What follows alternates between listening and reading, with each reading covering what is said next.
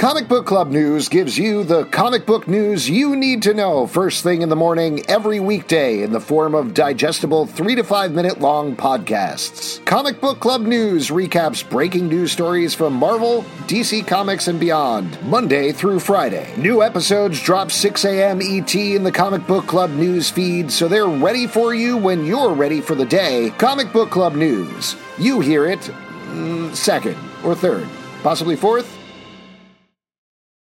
What's so special about Hero Bread's soft, fluffy, and delicious breads, buns, and tortillas? These ultra-low net-carb baked goods contain zero sugar, fewer calories, and more protein than the leading brands, and are high in fiber to support gut health. Shop now at hero.co.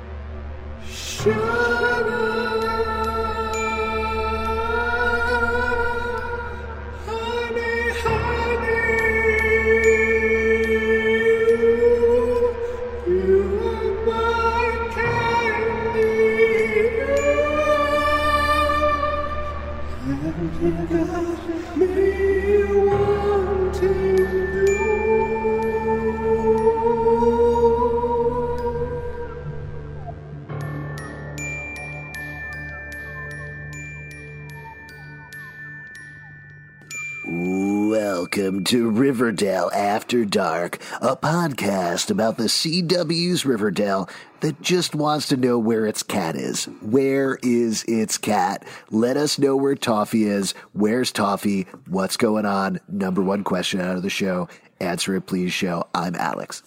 When you're in the darkness, sometimes the score doesn't matter, even if it's like crazy high, like 52-0. That doesn't matter because you're in the darkness just looking for that little window to get out. Right. I'm Justin. Yeah, the cat's dead. Glenn is clearly a psychopath, so that's what happened to the cat. I'm Pete.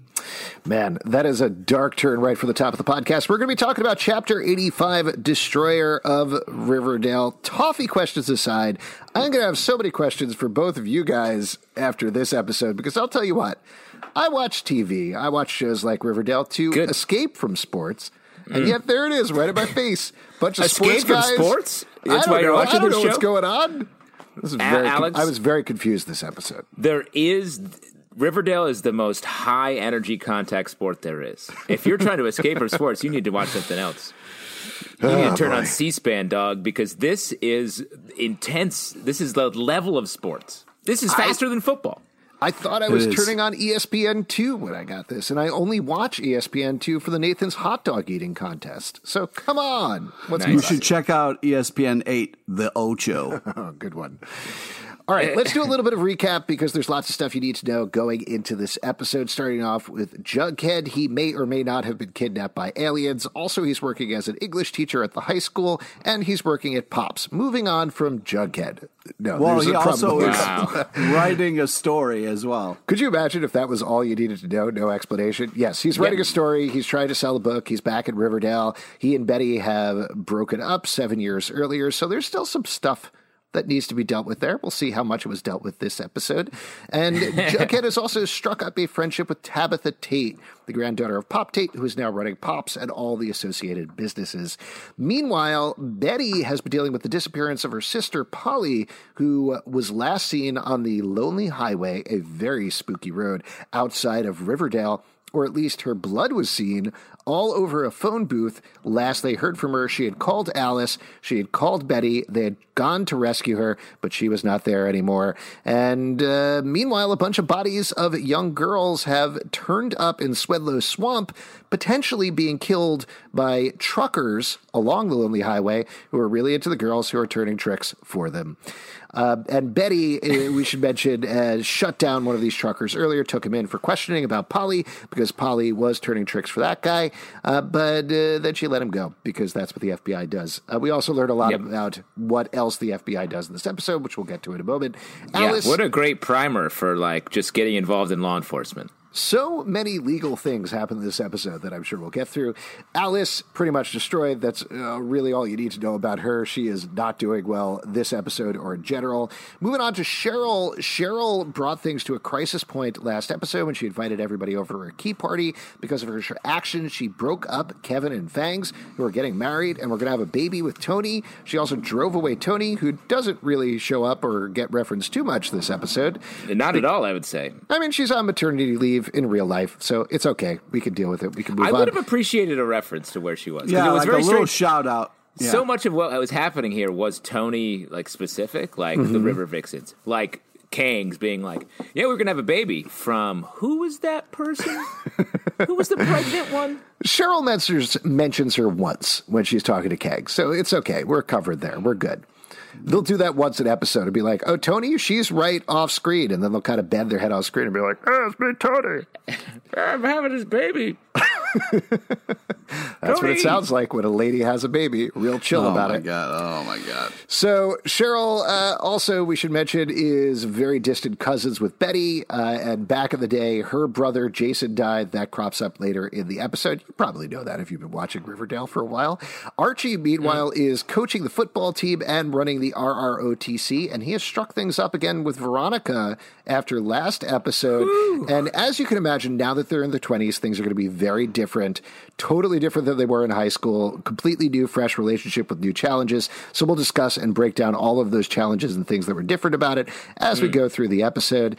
What else do you need to know? Oh, yeah, Hiram has many complicated plans for Riverdale that we don't know much about yet, but we do know that Reggie has been working as his flunky, been working directly for him. He has been coaching the Stonewall Prep football team, and Hiram has basically been running Stonewall Prep as well, and that's kind of all you need to know about that. Lastly, Betty has we should mention Betty is an FBI trainee.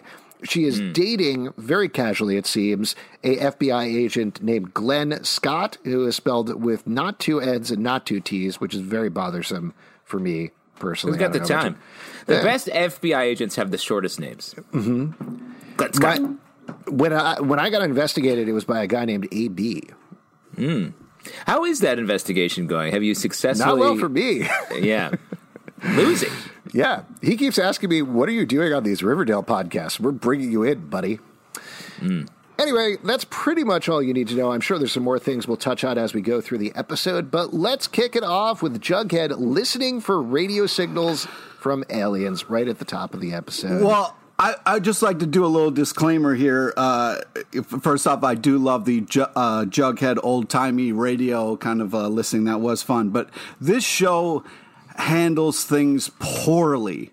Like, it really handles things poorly. I mean, we get into a lot of crazy stuff with parents may or may not be abusing their kids, where a teacher can be in that, like, horrible stuff.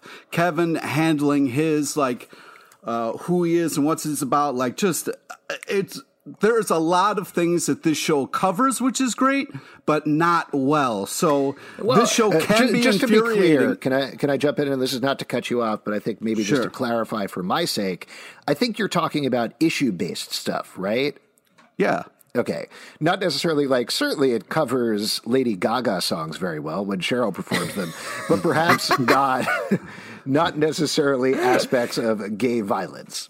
Exactly. Okay. Or just like a lot of things that teens or kids deal with that gets very heavy very fast. And this show kind of like sometimes with a nice hand, sometimes not. So it can be very frustrating, this show, when it comes to different things of bullying or different issues that people deal with. So, well, I have a response to that as well. I do think they cover things quickly. And so they don't give a lot of time over to, they give equal weight to things of large importance with huge emotional ramifications to also hey, let's have this scene at the gym so these two can talk for a brief second and then they're going to kiss and then bye-bye. And it's weird that those things have equal weight in the episode, but I got to give them credit for going there a little bit. I mean, we talked about this last season with Reggie and his father, and how that abuse storyline felt like it got really short shrift and was more about just like advancing Reggie a little bit and having some weird fight stuff. But the stuff with Kevin in this episode feels like it's been building throughout the season. I thought they did, while it was too quick, like I would have liked to see a little bit more of what it means and everyone dealing with it. The scene between Kevin and Sheriff Keller, that really got me. The way that the earnestness of Sheriff Keller there, I was like, it made me cry. And that was super fast. It's just, they go hard and the characters go hard. Right. But also like these, people went from being teens to teachers very fast. And there's also scenes where Veronica's like, all right, 10 grand for somebody, like you can't do stuff like this with kids. Like there is just this kind of like the way they're pretending to be teachers and stuff can be. I had teachers paying me $10,000, $20,000, $30,000 anytime I got a couple good grades. I get your point, Pete, but to what Justin's saying, I think the thing that happens is a lot of the stuff across the board on Riverdale is whiplash. It's been very funny to me lately reading some of the fan conversations, particularly when it comes to the relationship stuff, which I know we're not talking about, where they're like, oh, man, they're going really quickly into this. Why don't they let it simmer for a while? And my reaction is, have you been watching Riverdale for the past 4+ seasons where 5 couples break up and then get back together before even the opening credits happen, before the Riverdale logo hits, So to your point that you're saying, Justin, I think, and like we've talked about on the podcast a lot before, I think you're allowed to criticize something like the scene in the steam room that is suddenly lashed out violence that may or may not be dealt with properly in the episode and is really jarring. Yeah. But then the conversation that follows it up with Tom and Kevin is really good. And I think both of those things can be true simultaneously. Yeah, I think that's a great way of saying it, because I agree with you. That scene in the steam room, I was like, whoa, what? This is it was so crazy that it felt like wildly unrealistic and felt like it was just a patchwork scene to get them to the actual emotional core of the next scene. But that definitely felt like the biggest whiplash we've had in a while in the season. Yeah, for that, I mean, just to talk one more second about that scene, and I think part of the reason for it is, of course, that sort of thing happens, and maybe even somebody in the writer's room was pulling on a specific experience, but there's so much information thrown in there of Kevin's in the steam room, we meet this new guy, he's from L.A., he throws out some joke about, oh, what are Riverdale guys like? Kevin touches his knee, and then it just beats the shit out of him. That's too many things in a short period to possibly comprehend the emotional scope of it. So it doesn't, it hits as shocking and off-putting, like you were saying, rather than how it should hit as this simmering thing that's been building for a while that leads to, again, a great monologue from Casey Cott. So that's a lot of stuff at the top of the episode. I agree with you, Pete. There were a lot of things in this episode that I was like, I don't know about this. I'm not sure. This was a white knuckler. We had to really hold tight to this episode. Yeah, that's it. Riverdale, you've been in something for so long. It continues to shock me and then make me really worried about what's going on. And so I just wanted to say something up at the top that like this is a crazy show. Yeah, this episode was a buck and bronco. You had to really like the 8 seconds. You had to get to 8 seconds if you really buckled down, stayed loose. Because there were a lot of requisite Riverdale fun parts in here, ridiculous things happening, some fun stuff with the relationships in both directions. I was feeling, while we're broadly talking about the episode, I feel like I'm having every emotion simultaneously with both Varchi and Bughead. Varchi in particular, because it's fun to see them together. KJ Apa and Camila Mendez work really well together. It's a nice relationship. At the exact same time, it's frustrating after the big conversation that Archie and Betty had last episode, where Betty said, I'm going to be facing this dark thing. I need you as a friend. And Archie said, yeah, whatever you want, Betty. They don't talk at all this episode. And Betty goes dark. And Archie's just like on the football field and truly like hooking up with Veronica and like as if nothing's changed. Right. And that to me is strange. Yeah, and while we're talking about stuff like I have never felt more like Alice in this episode, where you see her, she's just on the couch, looking like, what else can come at me? You're like pouring wine, being like, I was like, oh yeah, I see you, Alice. I know that I definitely feel like that, especially big now. Pete quarantine vibes. Is that what's going on? Yeah, okay. It's a lot. So it's all over the place, and you play the drink along with Alice drinking game. Yeah, right? And it's been rough lately. It's been rough. Yeah. And then you had to get real clean and be kind of like have all these meals prepared and get ready. And I was like, oh man. Between sessions where you're just going hard on like Alice, you just eat an entire platter of cold cuts, right? To get right with yourself. Exactly. Mm-hmm. Cold cuts are important, and she talks about it. I drink that smartwatch that tells you your cold cut level. It's peaking once it's again. It's never low. It's a little graphic of a salami, and right now it's at about 95%. You're mostly salami at this point. I was doing a drinking game where I drank every time Jughead said Waldo, and I'm wasted. Man. What did he say towards the end of the episode? What's the buzz, Waldo? He said, "What's the buzz, Waldo?" Which slipping into parody of whatever this is. But that's what we were going all over the place, but. That's what I like about Jughead in this season, and like right now, he's a wild card. He's loose, and he can say stuff like that and like just be screwing around. I really like Jughead this season as well. I mean, beyond everything else, where it does feel like Veronica and Archie, at least in this episode, and maybe the last episode as well, are kind of slipping back to their old selves. Jughead is this big weirdo on the side, and it's super fun. It's a weirdo. He's a weirdo. He's weird. He's a weirdo. He no longer wears a hat. Yeah. But, there you go. So to run through the stuff that we mentioned already, Jughead's listening on the radio for alien signals. We see Betty. Alice is with pills, despondent on the couch, super sad, drinking wine. And then we go into the football plot line for the episode. Archie is coaching the team. We get a little Easter egg here. It's against the Baxter High Ravens, who are from Greendale, from Chilling Adventures of Sabrina. Is this maybe a good time to bring up that... potentially, this is idle speculation, but potentially in episode 14, I have a hunch we might see Sabrina in episode 14 of the season.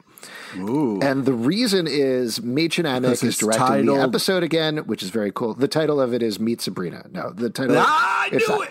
But Machen Amick is directing the episode, which is very cool. She did a great job on episode 19 last season, and she holds up a script cover. The script cover, the title of the episode is The Night Gallery. It's written by James DeWill, I think is the guy's name, who wrote Tales from the Dark Side back in season 2, which was an anthology episode. The Night Gallery is almost definitely a reference to Night Gallery, the anthology series that Rod Serling did after The Twilight Zone. So at the very least, it seems clear we're going to get another Three Weird Tales anthology thing.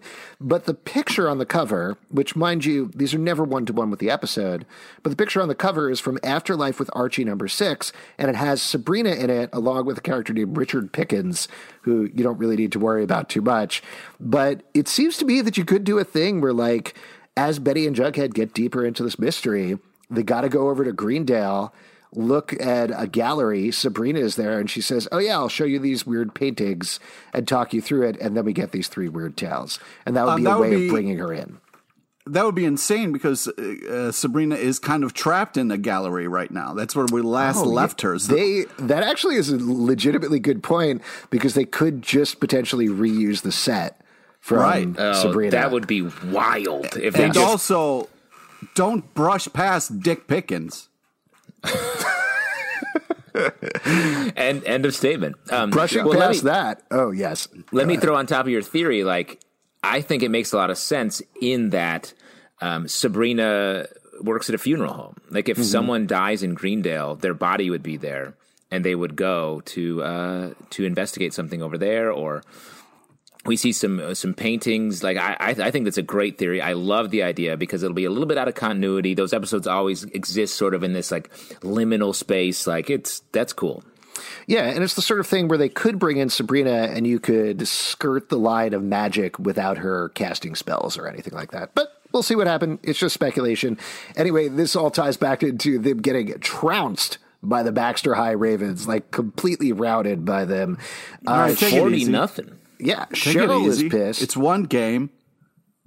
What was the score? It was like 47-0 or something? Yeah. At one point, it was 40-0. When we first come into the shot, it's 40-0.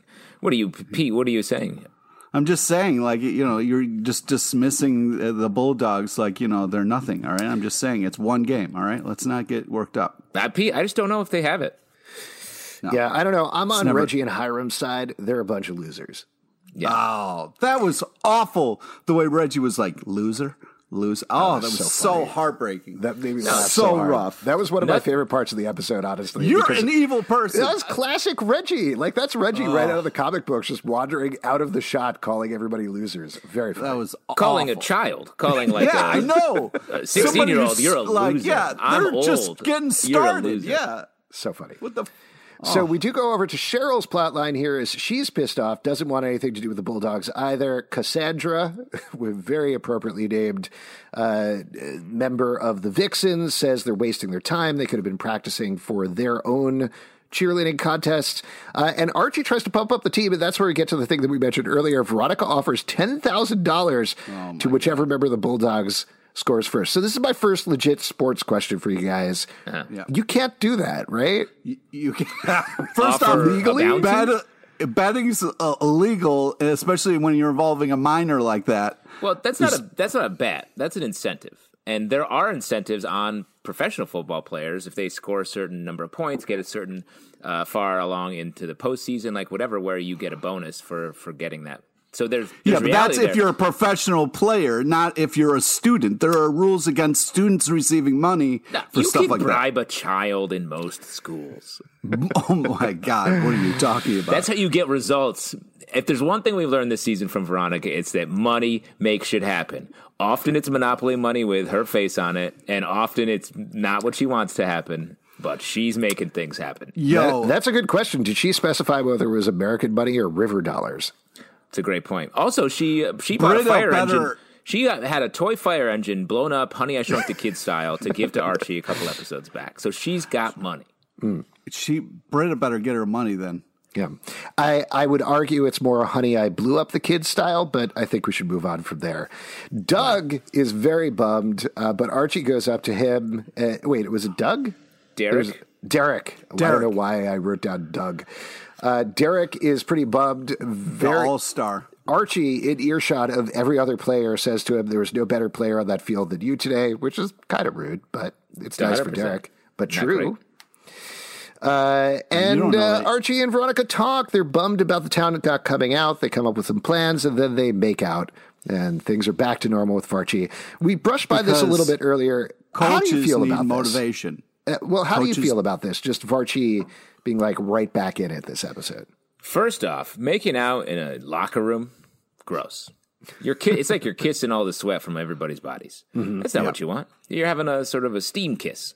I wouldn't want to do that, and I think it's weird, especially if players are like, "Hey, coach, like, do you mind? Like, shouldn't this be about the team and what's going on, and not we got to sit here and watch you make out with your girlfriend who is also a teacher here?" Yeah. Well, it depends. Are they kissing in the locker room, or are there lockers in the kissing room? That's the real question. Technically, all of Riverdale High is a kissing room, I think. It's a designated kissing monument. Oh, man. I go to kissing high school. I don't remember that in high school. I don't remember the designated kissing I'll tell you what, this is you saying kissing high school out loud. Somebody at Netflix was like, I just had an idea for a series. Oh, no, I got transferred to kissing tech. I think it's the Varchi relationship dropping in this way is a little strange to me. Like, we spent all these episodes building up how hot the Varchi romance was, how it was about being in love, big feelings. It ends in a way that is a little bit just cut off in the middle of it. So those feelings are wide open. We don't know where they're going to go. Betty's dealing with other shit is sort of the main reason. And then we don't have any sort of discussion between Veronica and Archie like, hey, what happened with you and Betty? You guys were just like, and now today we're having sex randomly all the time? I feel like there's a conversation to be had there. And what they mean for each other, she's still in the middle of a divorce. Chadwick's going to roll up and be ready. He's pumping Hiram's training him. He's pumping wicked rich guy iron. He's eating Doritos every day to get properly pumped to take out Archie. So, like, that is moving so quickly when I don't know if it has to. Like, we could have some sweet dating moments here. Instead, they're just, like, right back in it. I think you need to take your own advice and just, if we could rewind a little bit, Justin, be like, hey, this is Riverdale. It's fast, it's furious, it doesn't dwell on shit. It's the next thing. I have a bigger problem. I mentioned the thing about, like, I think from the Archie-Betty friendship perspective, I would have liked some follow-up there, even one line or something. But the same way, if we are going to move forward with the Varchi relationship, to your point, Justin, I think there needs to be one line of recognizing that this is weird. Like, they're in bed together, they're talking about the football team, just one line of them saying, hey, isn't it weird how comfortable this feels? It's been so many years. And the other one says, yes.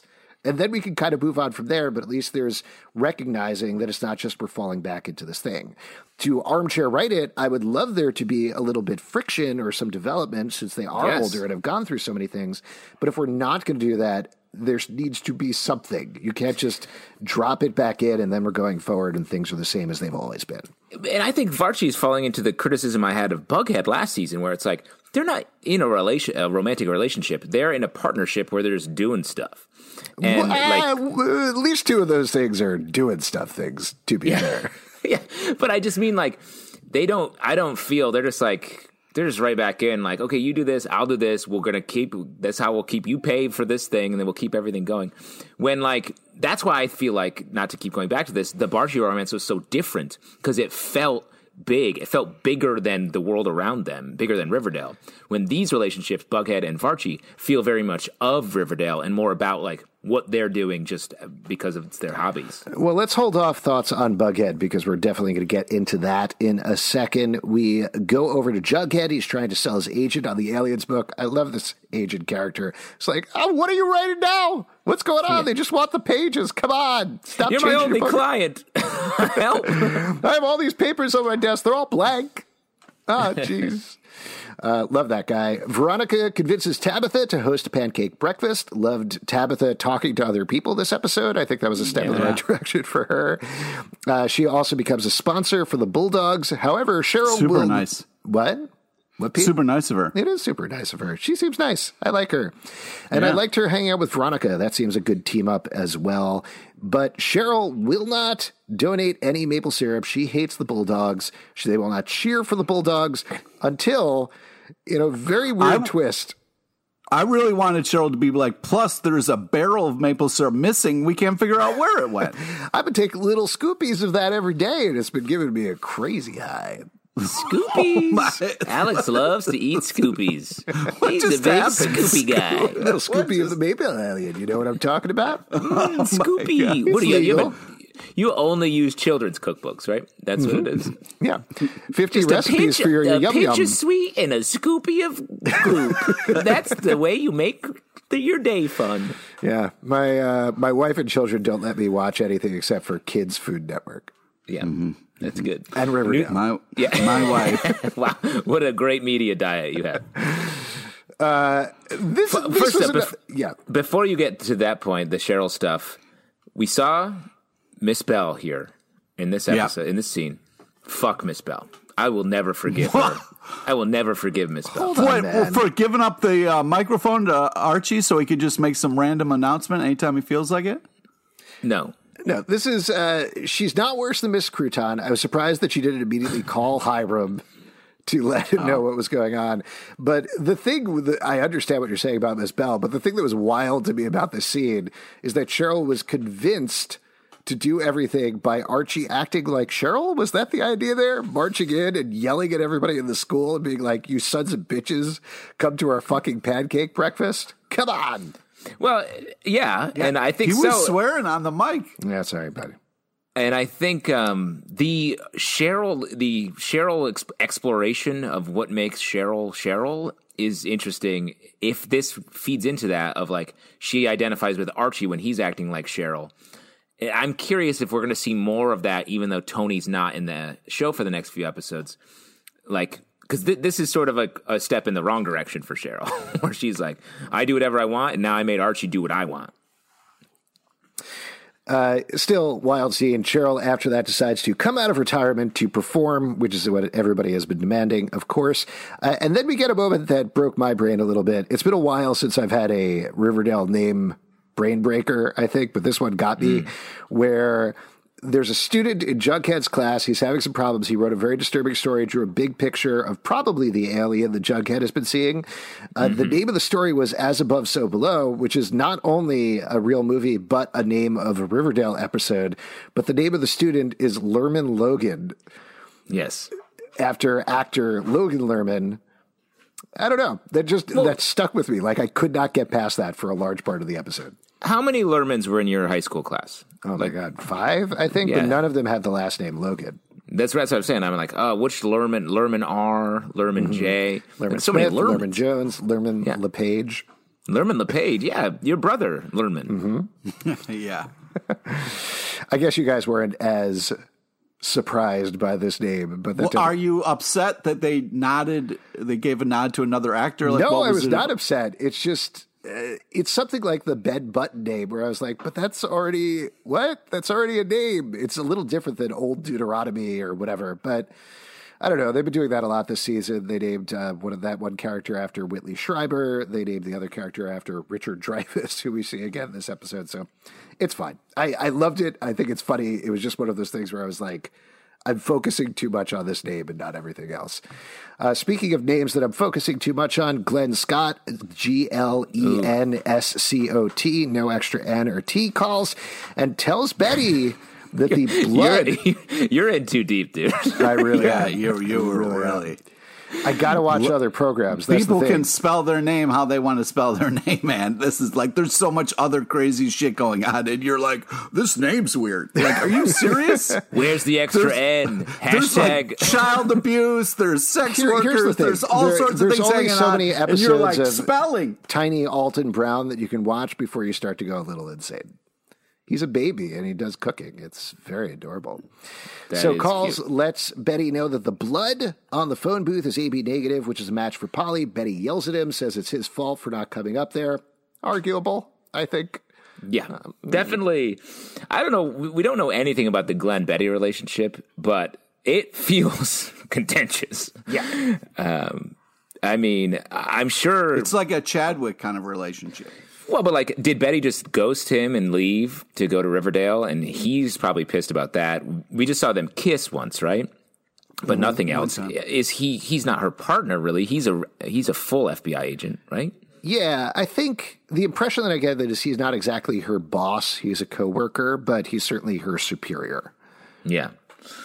Interesting. And clearly, I mean, he presents as like, if I'm using this term correctly, a mega douche. I was going to say psychopath, but okay. Yeah. Interesting. But he just shows up and he's just so unlikable at the end of the episode. He's so awful. like, So awful. Screw you, Glenn. Screw you.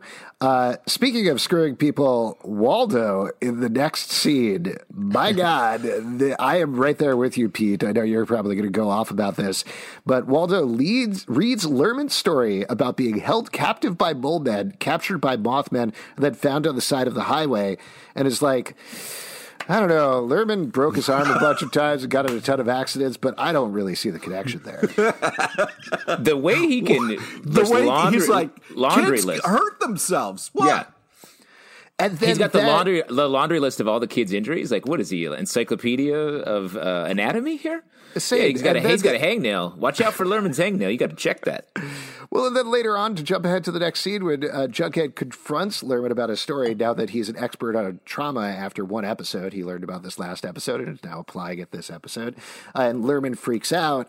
The parents come in, and Waldo sides with the parents and is like, how dare you, Jughead, exploring this potential child abuse case and not going to the parents first. Crazy It's person insane. They're playing with fire, and it drives me nuts the way they're handling it and just stumbling through this. I mean, I find myself in relation to Weatherby asking, emotionally speaking, where's Waldo? Nice. I will say more on the show, Ben. This is at least consistent with Mr. Weatherby, who has been the world's worst principal for 5 seasons now. So it's not entirely out of character. It's just still surprising. Yeah. So we also get a mention of something we've talked about: mole people. Yeah. Yes. We talked about mole people as a potential sort of hills have eyes situation, and rather than skirt it or be coy about it, they're like, "Yeah, mole people. There's mole people here. You got to watch out for the mole people." We kept our son in the basement like a mole person, and we vanished like mole people vanish into the ground. The when Jughead goes, "You're the mole people," I lost it. I lost it. He just straight up told two parents that they were mole people. Amazing. Then we go over to the pancake breakfast. Cheryl does donate the syrup. Archie is talking to Derek's mom very briefly, and Derek's mom is not particularly into supporting the Bulldogs in any way. And then Reggie enters. We have a very funny shot of Reggie waving from across Pops, which is delightful. And then Veronica and Archie sit down with him. He talks about them being part of the greater... Wait. Yes. The Veronica interrupt was hysterical. She's like, "We have a Reggie situation, Archie. I need you right away." That was just like unbelievable.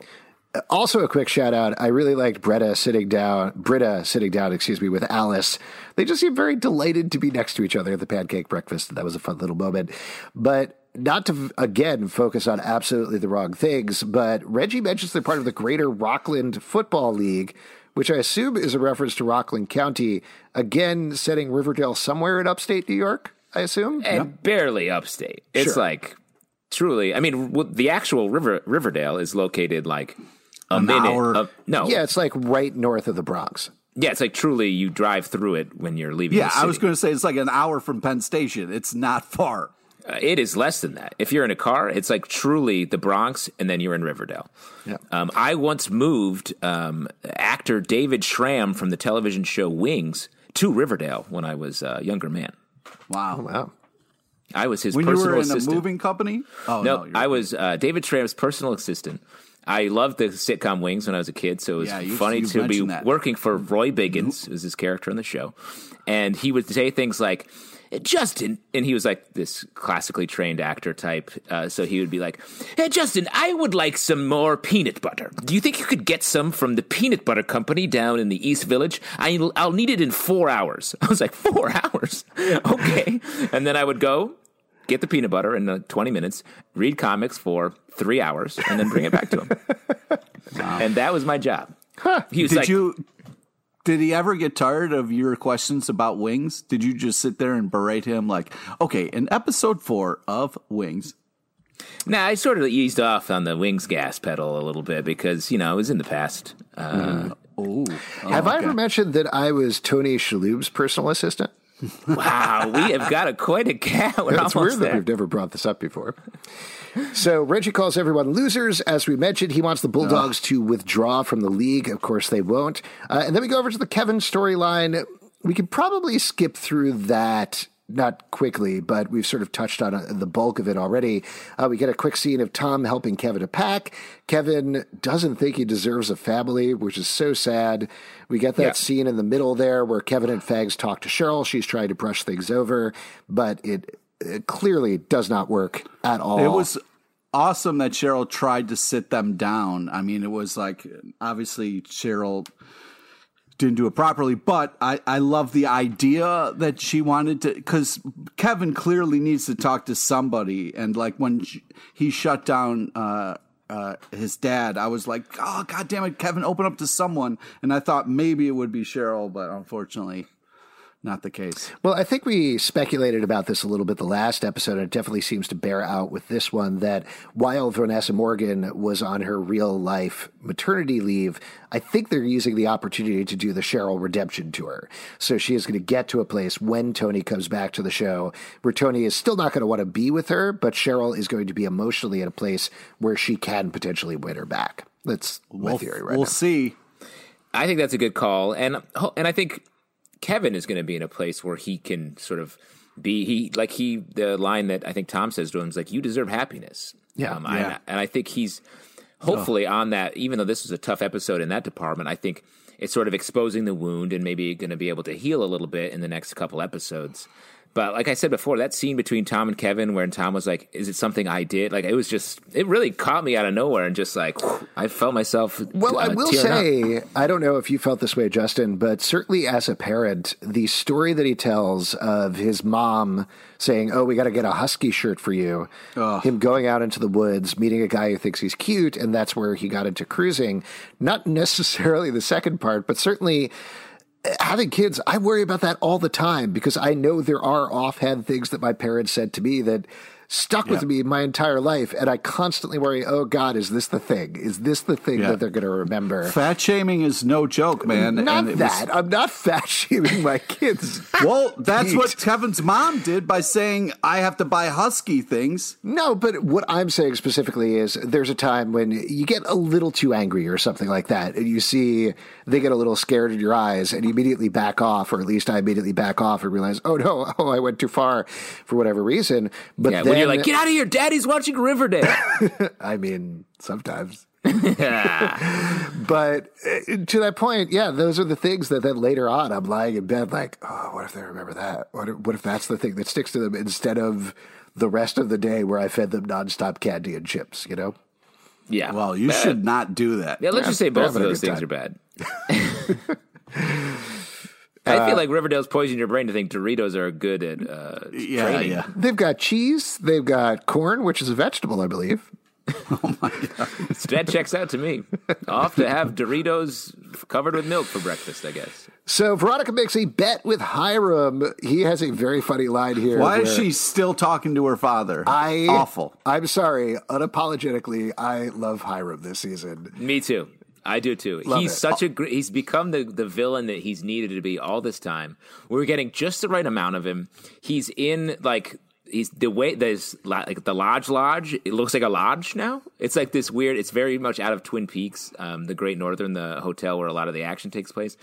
And he's like cartoony in enough ways, and you don't have to dwell too deeply. Reggie being his sycophant, I love it all. And it seems like Mark Consuelos is having so much fun with it. I was going to call out his delivery of Veronica coming in and yelling at him. And he says in this first thoughtful and then harsh way, he says, all I know about the Bulldogs is that they're garbage. And it made me laugh out loud. So funny. But then they make this bet, which is a ludicrous bet, classic like football movie bet where if the Bulldogs make one score, they'll leave if they don't make a score, they'll leave the league. If they make one, Hiram has to convince the commissioner to let them stay. He's super into the bet. He loves it. I love that setup. This is what I want. Like, what I haven't been really feeling the past 3 episodes, which, mind you, I've enjoyed because I enjoy watching Riverdale. But the past 3 episodes, like you were talking about last episode, Justin, have been paced like Riverdale episodes, where they're wildly all over the place. So many things are going on. But if they could figure out a way to take this football movie storyline and have everything rotate around that, even the investigation stuff, and tie in a little better, it would be much more exciting to me because those first 3 episodes after the time jump did that. They had the propulsion of we're losing Riverdale, but also these weird mysteries are branching off, and that's great. So I know it's not easy to do, but I certainly felt that here where I would have loved this football storyline more if we even briefly had Betty and Jughead like interviewing Mr. Dreyfus behind the football stand. Just little touches like that, I think, would have made it feel more cohesive to me, you know? Oh, you think it was alarming to shift from a good Friday Night Lights episode with Archie and Veronica to Betty straight up shooting a dude almost? Equalizer style? She's like in a Charles Bronson movie? Very cool beginning of season 2 Friday Night Lights vibes. Everybody's favorite part of the show. Yeah, exactly. So you didn't like the what is clearly like a fun thing of just jumping back and forth between Betty at her desk and then loading bullets into a gun and then somebody playing football. I thought that was well shot and acted, actually. It was actually very well shot, but it was alarming, especially the next couple scenes. Very much so. So we get that bet. We get a couple of other scenes that we mentioned. And then Archie talks to the team. Turns out Derek got recruited by Stonewall, so they're super bummed out. Wait, I just want to talk about one thing. The scene between Jughead and Lerman Logan, a very easy name to remember and roll off the tongue. He's like, where did you get the ideas for these stories? Because as far as I know, stories are all real and you can't make them up. So where's the real here, dude? I mean, I mentioned this earlier too. The last episode, the not psychiatrist but scientist, it was like, hey, you know, sometimes trauma, you see aliens, but it comes out of a real life thing. And this episode, he's like, you know, something that I kind of came up with myself is that trauma could be aliens or it could be a real life thing. Well, this is just a perfect example of why Jughead needs Betty when they're questioning people. When it's just one person, Jughead's like, oh, okay, and drops it and walks away. Well, the guy here's the thing. Clearly is like, whatever you want to hear, get away from me. And Jughead's like, okay, I heard what I wanted to hear. That is legitimately what this episode gets towards. And I almost didn't want to because I want the show to go in other directions, but what was so thrilling about watching Bughead investigate together is they are better at it. They are so much better at it when they're together, and it's very exciting to watch. But we'll get there in a moment. Yeah, if I were trying to scientifically prove that Bughead's a better team than when they're together when they're separate, I would show this episode. Because they're both acting truly insane on their different trails that they're on. Jughead almost gets fired. Betty almost kills a guy in the woods until they talk to each other. Betty opening up random truckers' doors and being like, hey, dude, get over here. Like Mortal Kombat style. It's just like, yo, it's like, it's over. Well, to that point, I mean, while we're jumping around wildly over the course of this episode, to get back to the whole Barchi thing, like, I feel like I liked how it was written, and I liked how it was acted the last episode, the scene between Betty and Archie, where she's talking about him being a light in the window and not bringing the darkness. Just taking that scene by itself, I thought it was really well executed. But if you think about it in terms of the span of the show, Betty going off into darkness one episode after she breaks up, or if you want to call it a breakup with Archie, and being like, well, I'm a vigilante now. The best person to talk to about that in Riverdale is Archie, who has been a vigilante for 3 seasons. Yeah, in different respects. Very different Cheryl. Vigilantes. Yeah. Do you have any tips? Should have asked him for tips. Hey, I'm thinking about killing dudes on the street. Can you help? Can you imagine if they cut in the woods? If Betty and Archie hadn't broken up and it cut from the scene where she's like, hey, I'll try to remember to untie you tomorrow later, to them like having sex and being like, wow, this is crazy, huh? Like that would be truly off the rails. And it's only one episode separated. Yeah. Wild. So back to Archie and Veronica in bed. He understands why Derek transferred. I liked Archie's attitude this whole episode. It was pretty chill about everything and positive, which is very nice. But Veronica comes up with a plan to give the Bulldogs motivation. There's a couple of other things that happen in between, so I'll read through them before we get there. But Betty comes home. Alice is basically catatonic. She lies, says that it wasn't Polly's blood, which is a wild lie to do anybody, even if you're protecting your mom's feelings. Yeah, it's protecting her mom's feelings. I mean, she was hanging on by such a thin thread, she couldn't do it to her mom. Well, I thought that was such an interesting choice. I really like that. Because I also think that Polly's not dead. So I think that it's going to bear out that it was the right thing to do, despite the fact that she did it for the wrong reasons. Right. Sure, that's fair. And maybe you could argue that Betty somewhere deep down knows that Polly isn't dead. She has a hunch about that, but we'll see what happens. I also think we fully slipped into Dark Betty. Like, I think this is Dark Betty doing it. Oh, yeah. It was beyond Dark Betty. This episode, she's Black Hood. Like, straight up. She's dealing justice to the sinners of the town. She's talking about, I don't think she uses the words cleansed, but that's essentially what she's doing. Like, she's turned it into her dad or Charles or whoever. And only Jughead. One of the many sociopaths in her family. Chick or Jellybean or, whoever. FP sometimes. Yeah, FP. Alice, definitely Alice. Yep. So, all of them. Pete, as a Dark Betty fan, how do you feel about this? Because it's worrying here. Well, what's nice is, it's twofold. It's one, you're very happy that Betty is standing up and fighting this, bullshit sex trafficking or whatever is going on in those trucks. I mean, that's fucking illegal as fuck. And like the fact that everybody's okay with it is great. That Betty's like, nah, I can end this myself, and I'm going to go and fuck up these truckers. I'm so happy about that. But then when you see her like loading bullets and clearly not grasping, everything. It makes me a little scared. So I'm very happy, but also very scared for Betty right now. So speaking of which, the next morning she wakes up and Alice is all chipper. She's decided to go forth with her support group and wants Betty to pick up some cold cuts. A cold cuts platter at Pops. She goes over there, sees Jughead, brings her the cold cuts. Betty confesses everything to him. And Jughead says, hey, you want to go talk to this guy, Mr. Dreyfus? I'm going to conveniently leave out that he believes in aliens. Yeah, and then Betty's mad about it. She's like, Jughead, what is going on? Yeah, also this is kind of important to bring up, they never pick up the cold cuts. They leave them at Pops. Yeah. Oh, don't. Yeah. But they're ice, so at least that's okay. They can last. Pete, you don't understand. Ice melts. Ice isn't forever.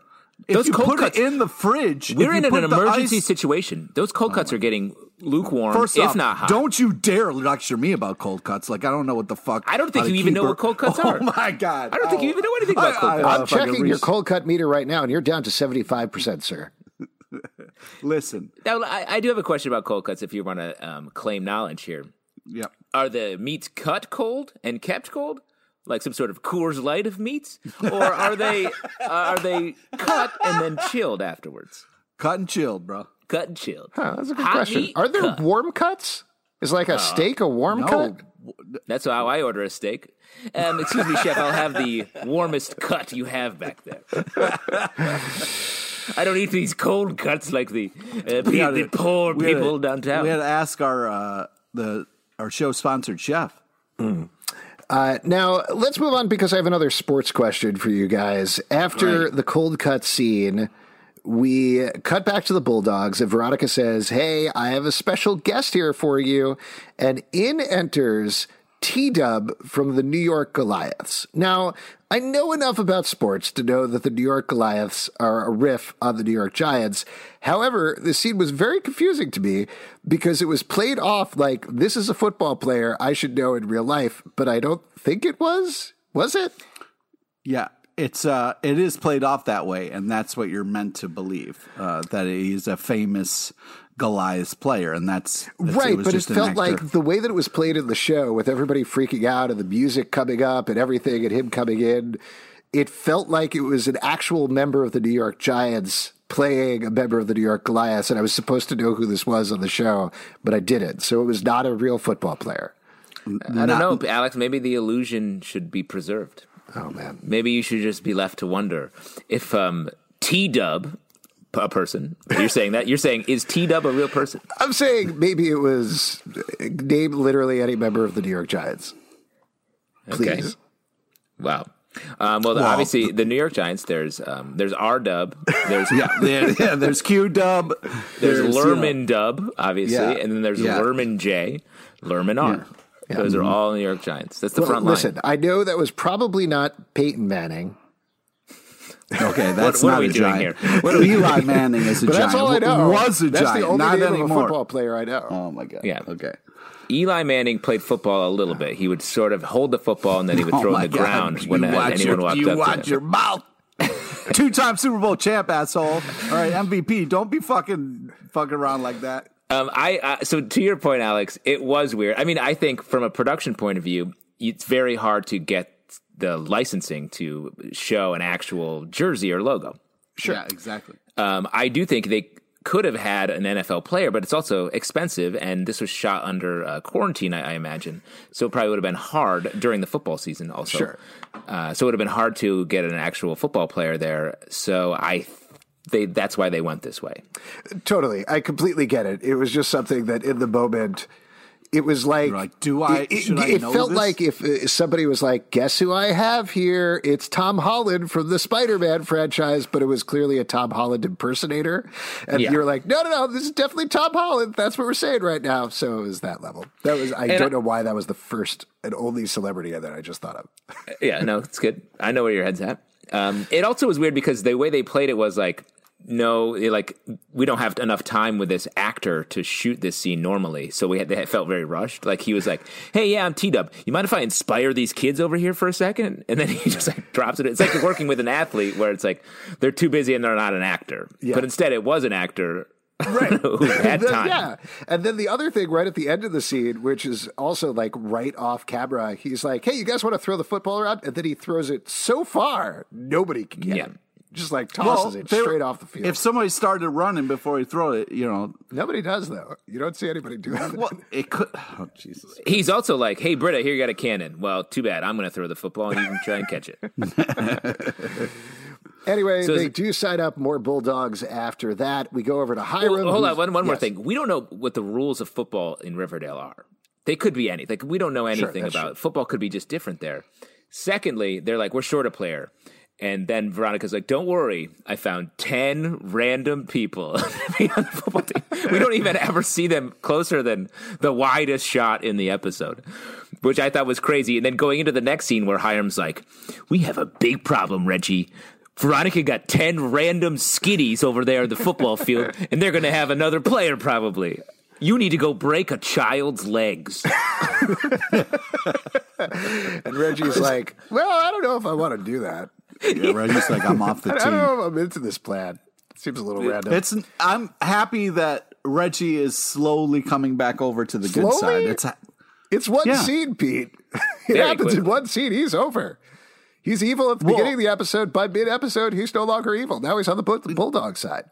Yeah, but that's just for the Bulldogs. We don't know if that means going forward if he's still working for Hiram or not. Sure, give him another 2-minute scene and it'll be fine. Okay. Yeah. But he is back over. Jughead and Betty, as we mentioned, go oversee Dreyfus. He's a crazy nutball who says, yeah, sure, the aliens shred metal all the time with their alien engines. This whole scene was crazy because Jughead's like, nah, I fucked up. But also, he's like, hey, a recluse who like lives off the grid, you want to talk to my FBI friend? The government that you probably are paranoid about. And the guy's like, yes, I love the FBI. Come sit. Let me rant at you for a while. I did love the reactions, though, in this scene. Jughead very tentatively putting his hand on Betty's shoulder, not sure if that's a thing that he should be doing, and her smiling. And then their emotions, like you're saying, over the course of the scene where Jughead's like, oh no. This went wrong. Yeah. And on the way out of the scene, could have gone so great. And then it was like, yeah. I mean, Jughead did not think that through. Too busy drinking out of this. I think he was just excited that he felt like maybe he could help a little bit and team back up and they could help each other's investigations.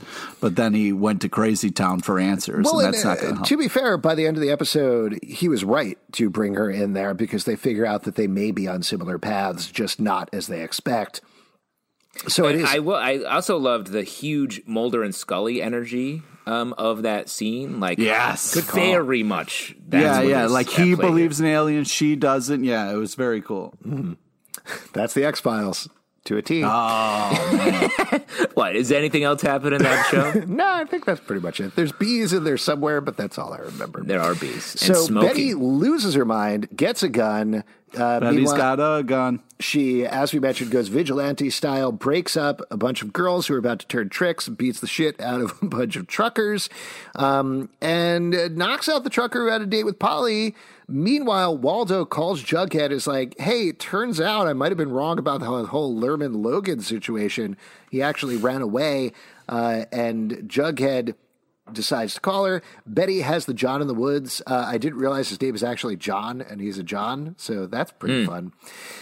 She ties him to a tree and is going to kill him until Jughead calls. Do you think she was, because in a show that moves so quickly, when she's got the gun on the guy, the phone, she lets that phone ring a couple times before she picks it up. I was like, Betty, pick up. Honestly, after the first ring, I was like, oh shit, is my phone on? Then I was like, oh, is that the trucker's phone? And then I was like, oh no, it is Betty's phone.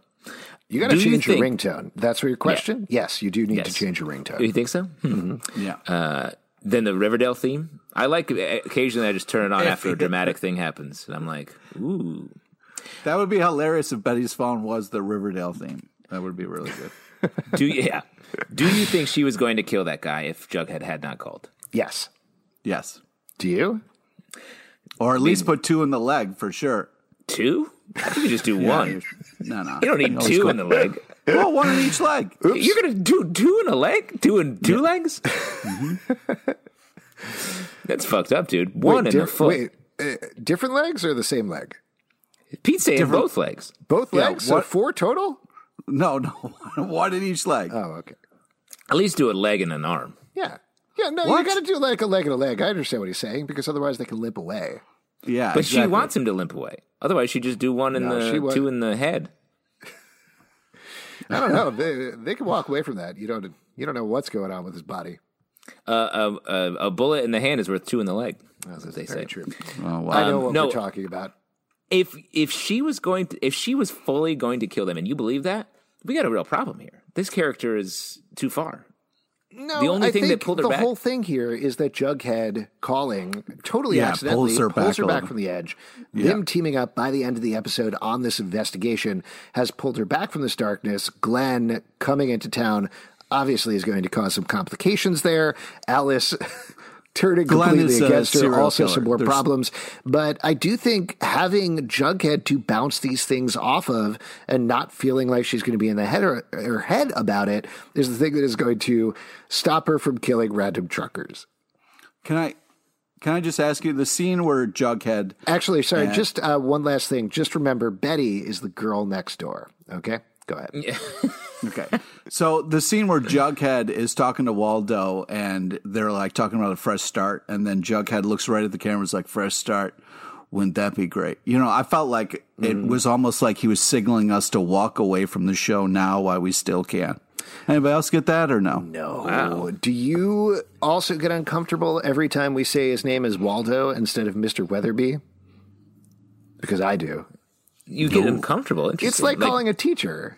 seeing a teacher like at the local. Yeah, but outside of class, you can call a teacher by their name. You don't have to use only when you're a student do you have to use the Mr. No, I always Not do true. that. What? That's a weird thing. So if you bumped into, say, President Joe Biden, you'd be like, Joe, because now that we're adults, he's sort of our that's not the principal. Yeah, same he's thing. like the world's teacher. If Joe was my teacher, I wouldn't have to call him Mr. Biden anymore. I could be like, Joe, what's up? See, I feel like that's a little bit forward of you. Pete, I've always looked at you as up here with the President of the United States. Ouch, that hurts, man. Yeah, that's why I always call you Mr. LePage. Just to finish up what's going on here, we have the Big Stallions versus Bulldogs game. It's Britta versus Derek. Meanwhile, Betty found Lerman. It turns out that he is a sleepwalker. They locked him in the basement because he kept bumping into stuff and breaking all of his limbs. Horrible condition that they just fucking pass right over. Yeah, and the Logan family, I guess, moves out of town rather suddenly, doesn't leave a forwarding address, not suspicious at all. Meanwhile, at the game, Cheryl performs... Do you think because I think their address is P.O. Box 32, underground / mole planet. Yeah, or in Swedlow Swamp, either way. Let me throw this at you, Greendale. Ooh, interesting. They don't have any house numbers there, as we've established over in Chilling Adventures of Sabrina, so sounds right to me. So, meanwhile, at the game, Cheryl performs Stupid Love by Lady Gaga. Has a very fun time with that. Britta throws the ball. I don't know if you noticed this. There's an actual cannon sound effect when she throws the ball. She's got a cannon. She does. She literally has a cannon for an arm, which feels like it should come up in more situations. Cheating. Archie gives this crazy inspirational speech that's a bunch of nonsense about if you don't give up on yourself, you cannot lose. They're down 52-0 at this point, by the way. Hey, man, sometimes, when you win, you actually lose. And sometimes when you lose, you actually win. And this is a perfect example of that. Tell me a time when you lose, you win, but you actually lose. And you lose, but actually win. Okay, so in this case, they lost, but they actually won because they scored. I'm talking about from the Mr. LePage files. The real life Pete stuff. There's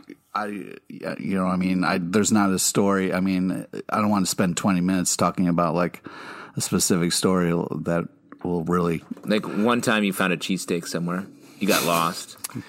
Yeah, I thought I won because I had a free cheesesteak, but then I got sick for days because it had been out by the trash for a long time. So that's a Great example. story. Yeah.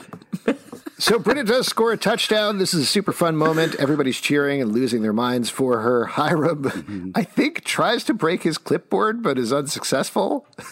Oh, I think he broke it. Oh, did he break it? Yeah. I couldn't looked quite tell. broken. It looked like he tried to break it, but it just banged on his knee and he kind of gave up. but still very fun. He was mad. Veronica and Archie talk and smooch. Derek thanks Archie. Again, I like the sweet tone that was a of nice, these football very songs. nice. Yeah. Which was very cool. Jughead talks to Waldo, as we mentioned. Then Betty comes back. Glenn is there. Alice is sobbing. Glenn takes over the case, doesn't say anything about Toffee, and that's how we end the episode.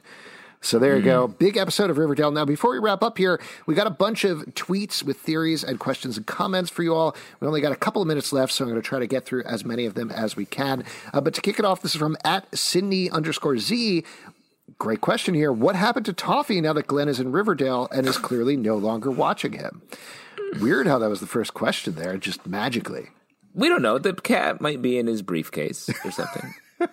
Like, here's how you want to transport your cat from FBI headquarters to Riverdale. Open up your briefcase, put in a bunch of food, and a bunch of food in the front where the mouth is, kitty litter in the back where the butt is. Close the briefcase, and you're on your way. That's awful. You better poke some holes in that briefcase so they can breathe. Oh, yeah, there's holes. Or you just open it every couple minutes so it can breathe. No, that is not a good strategy. That cat will jump out as soon as you open it. Next up, this is from Drip Drop Doggy. Do we think Reggie has switched? I'm sorry, I thought I was going to be able to make it past that Twitter. I hope they don't drop the thread about that cat and never address the cat again. I really hope the cat comes back at some point, because that was like, people are worried about that cat for a reason. Well, you guys have to open your eyes. That guy is a psychopath, and you left that cat with a psychopath. Well, I'll tell you what, from Drip Drop Kitty to Drip Drop Doggy, do we think Reggie has switched sides for good, or is it going to take more time? Before, just real quick. Yeah. You open your eyes, guys. TBK, Trash Bag Kitty. The cat's the killer. Good night. Do we think your eyes, guys? Open your eyes, man. You're the Mulder of this podcast. Do we 100%. Think Reggie has switched sides for good, or is it going to take more time? We talked about this a little bit, but what's your theory right now?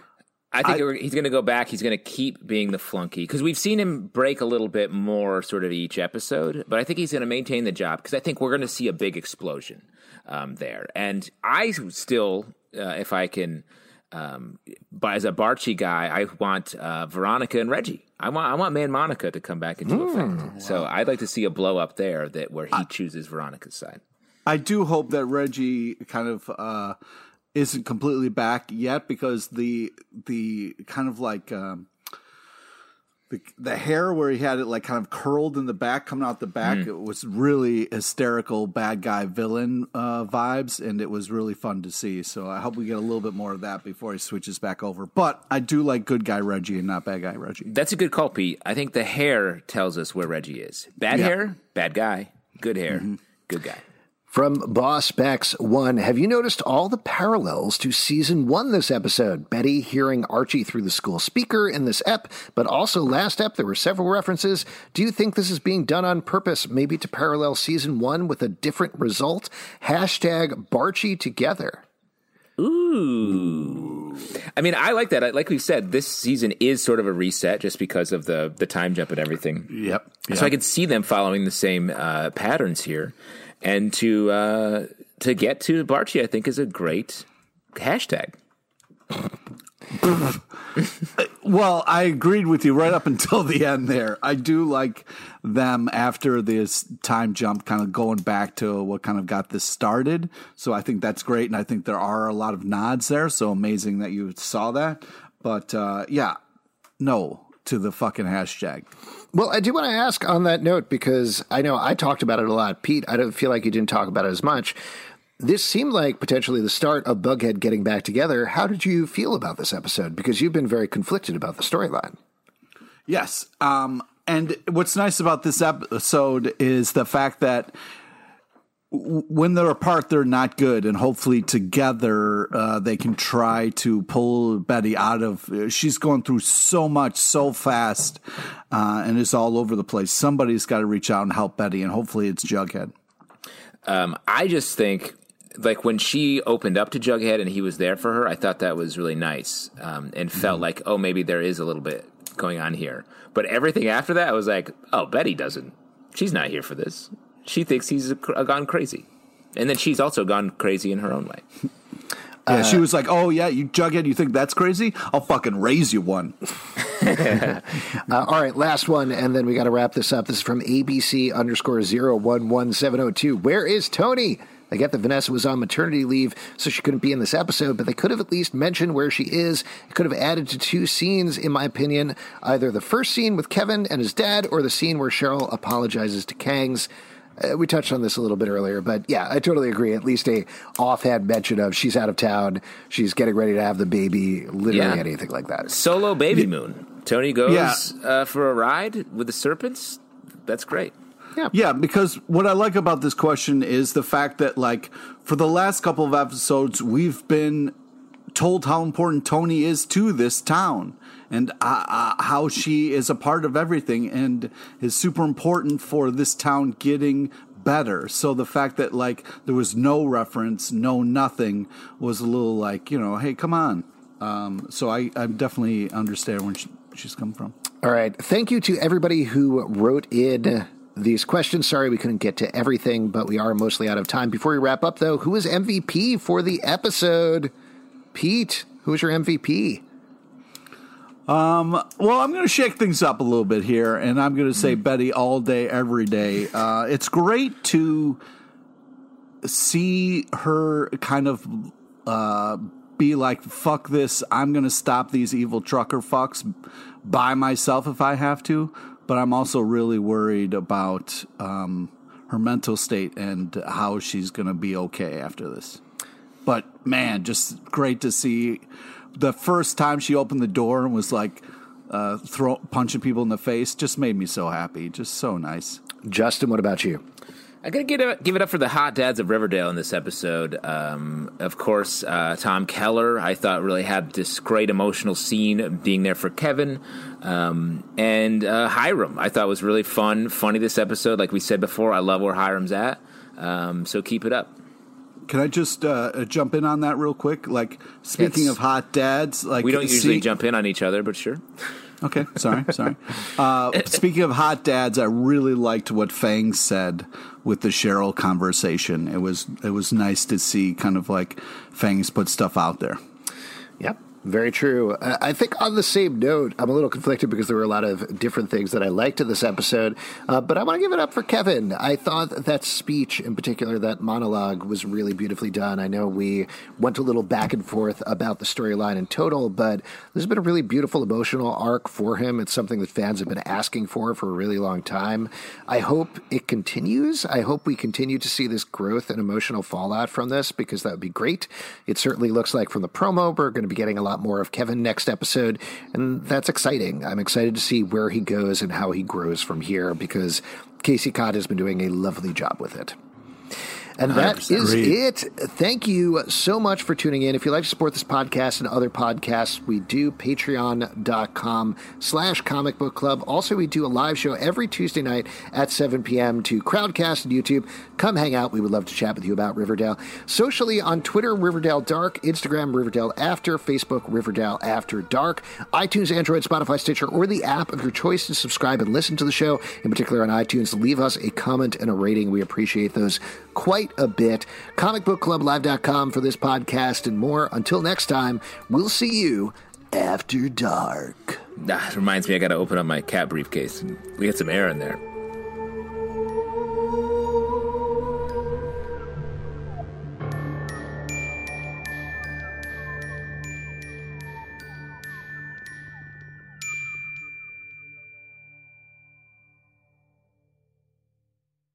At Parker, our purpose is simple. We want to make the world a better place by working more efficiently, by using more sustainable practices, by developing better technologies. We keep moving forward. With each new idea, innovation, and partnership, we're one step closer to fulfilling our purpose every single day. To find out more, visit parker.com/purpose. Parker, engineering your success. What's so special about Hero Bread's soft, fluffy, and delicious breads, buns, and tortillas? Hero Bread serves up 0 to 1 grams of net carbs, 5 to 11 grams of protein, and high fiber in every delicious serving. Made with natural ingredients, Hero Bread supports gut health, promotes weight management, and helps maintain blood sugar. Hero also drops other limited edition ultra-low net carb goodies like rich flaky croissants and buttery brioche slider rolls. Head to hero.co to shop today.